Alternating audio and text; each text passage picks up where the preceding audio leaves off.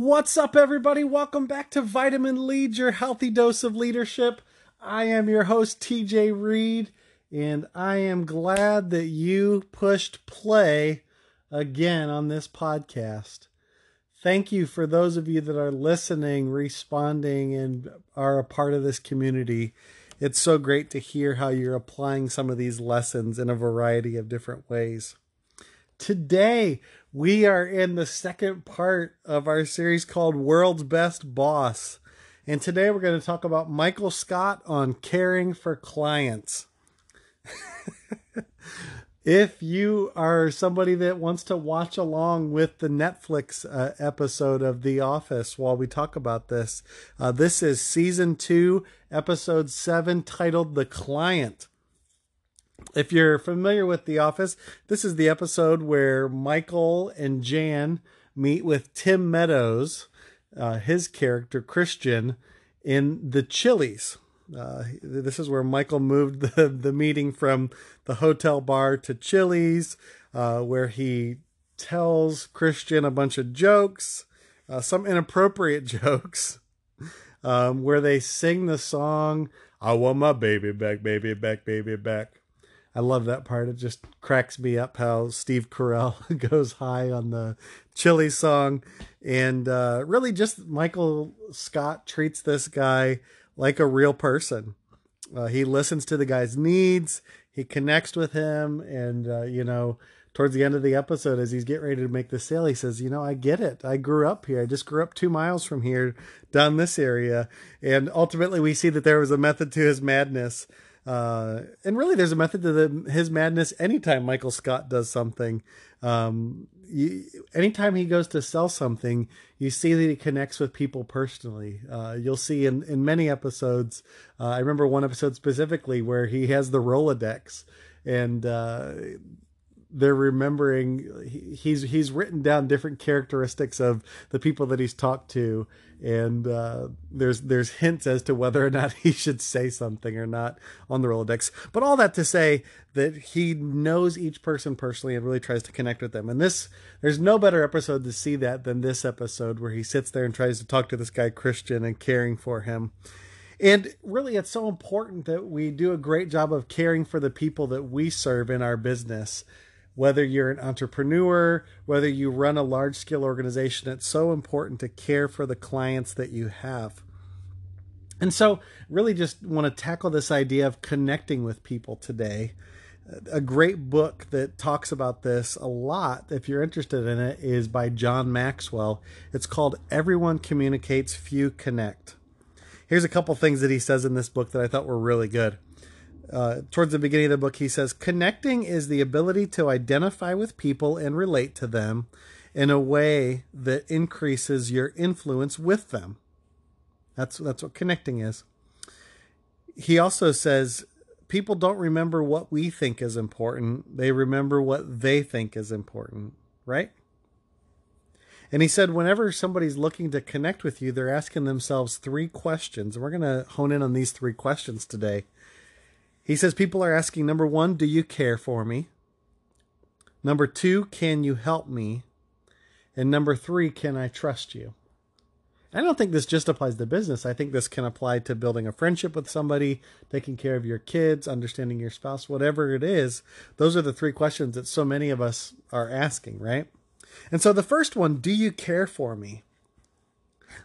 Think about Michael Scott here. What this guy Christian wants to know as he's meeting them at the Chili's is, do you really care about me? And so Michael understands that he's asking him questions. They play a game, Truth or Dare. They're in the Chili's, and they're really just asking questions about their life and being real and open. Obviously, if you're selling to a client, it's most likely, I'm not going to say never, but it's most likely not going to happen where you're playing a game of Truth or Dare with them.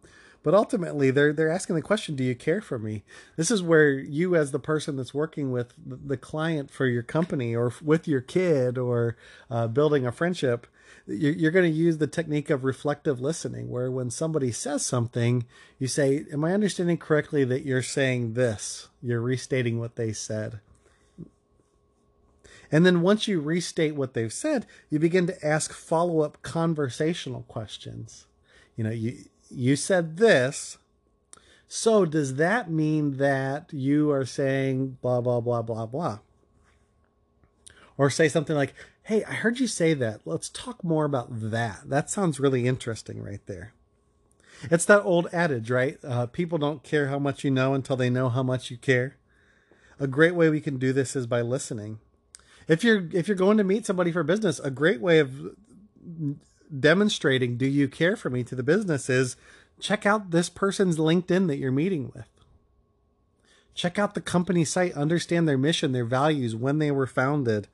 And then if they have an individual brand page, go there, see what they're posting on social media. What's valuable to this company that they continue to post, or to this individual person that they post. Because if you do that, you start to get a peek behind the curtain of their heart and their values and what they're trying to do as a company.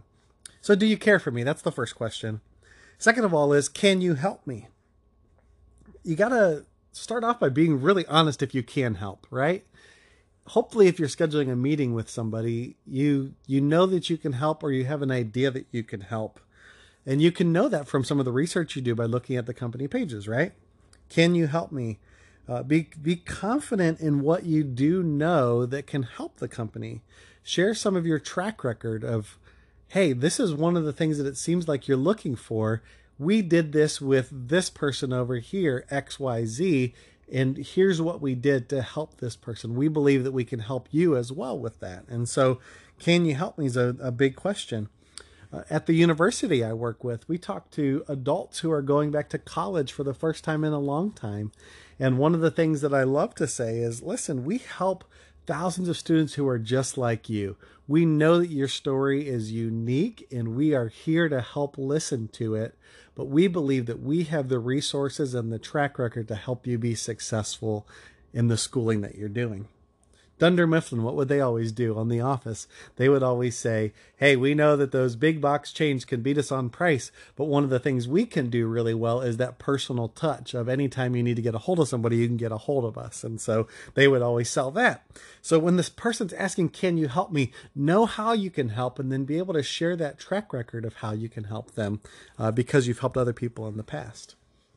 And then the last thing is the person's asking, can I trust you?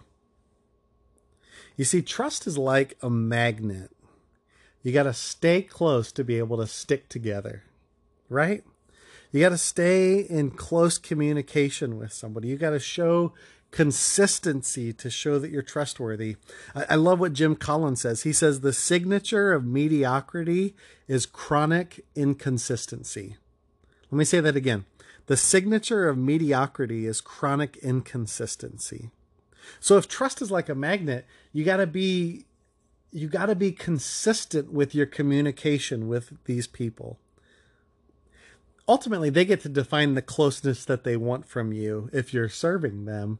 But wherever the parameters are defined, and help to define that and pull that out of them, where that's defined, make sure that you stay consistent with those people, because consistency and clear communication are the way that somebody can trust you in what you're doing.